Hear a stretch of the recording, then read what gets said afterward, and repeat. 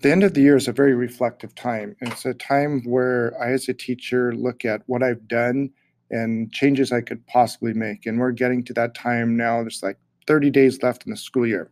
So there's a couple of things that I've really been pondering. One is the use of student technology. I, in my particular site, and even in our school district, have been kind of in the forefront of the use of technology in the classroom. But there's some things that bother me or worry me.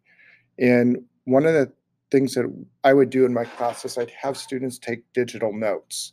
And what I found is that for the most part, taking notes is it's difficult as it is, but most of the students would not be on task. They would be off playing various games. Some of them would try to get into social media. And because all of our students have Chromebooks, I just found that this was a distraction. And I am ready to go back old school on this. And I know that there are teachers that are in the forefront of using technology. They use things such as Kami and other note editing tools for notes. I used Google Docs and would create templates for them. But I'm really disturbed by the use of the technologies by the students in ways that is not conducive to learning at all. And it is very difficult to monitor. We don't really have a monitoring system. So I assume that when I do give a brief lecture, that students are on task. But what I find is most of the time they're not. So I'm ready to go old school with that particular component of my teaching. The other thing is that because times have changed so quickly, and there's the teaching of history, it is difficult. A lot of students don't see the need for history. And as a veteran teacher, I've seen all kinds of different trends and phases take place, but I have to make some changes myself.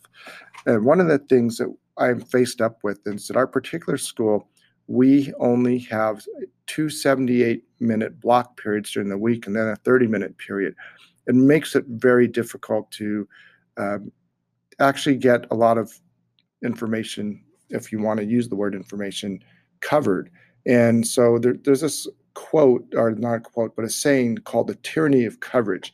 And I truly subscribe to that. If try to cover everything that our state standards require, one, it's impossible, and you're just going to burn yourself out. So I'm really looking at more of a thematic approach.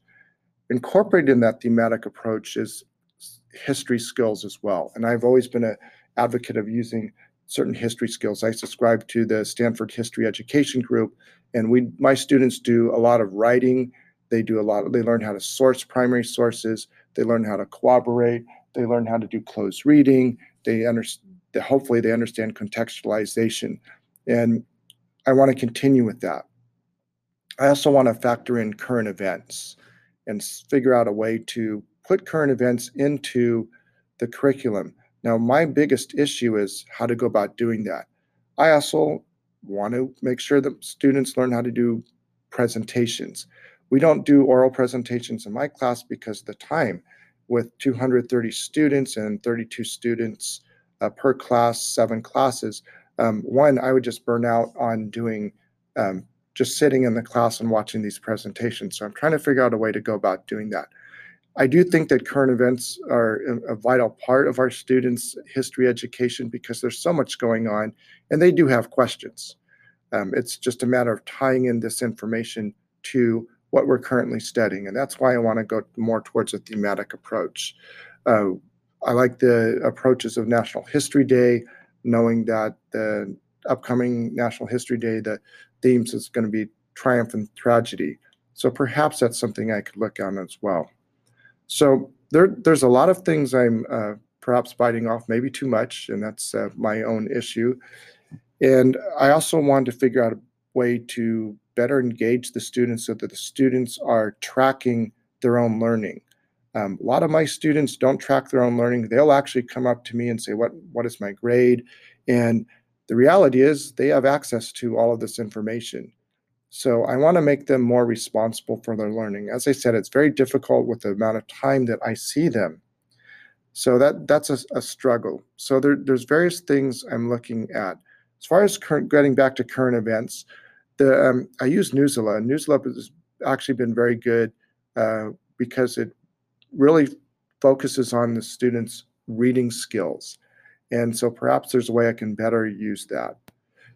So as I come to the end of the school year, I have to put this all together and I have to work with my colleagues as well to figure out what is the best practices for my students and what am I capable of doing as well. And that's usually the struggle. It's very easy to talk about all of this, but the consistency in actually carrying this out through a whole school year with the variables that take place in the school year, it is a struggle.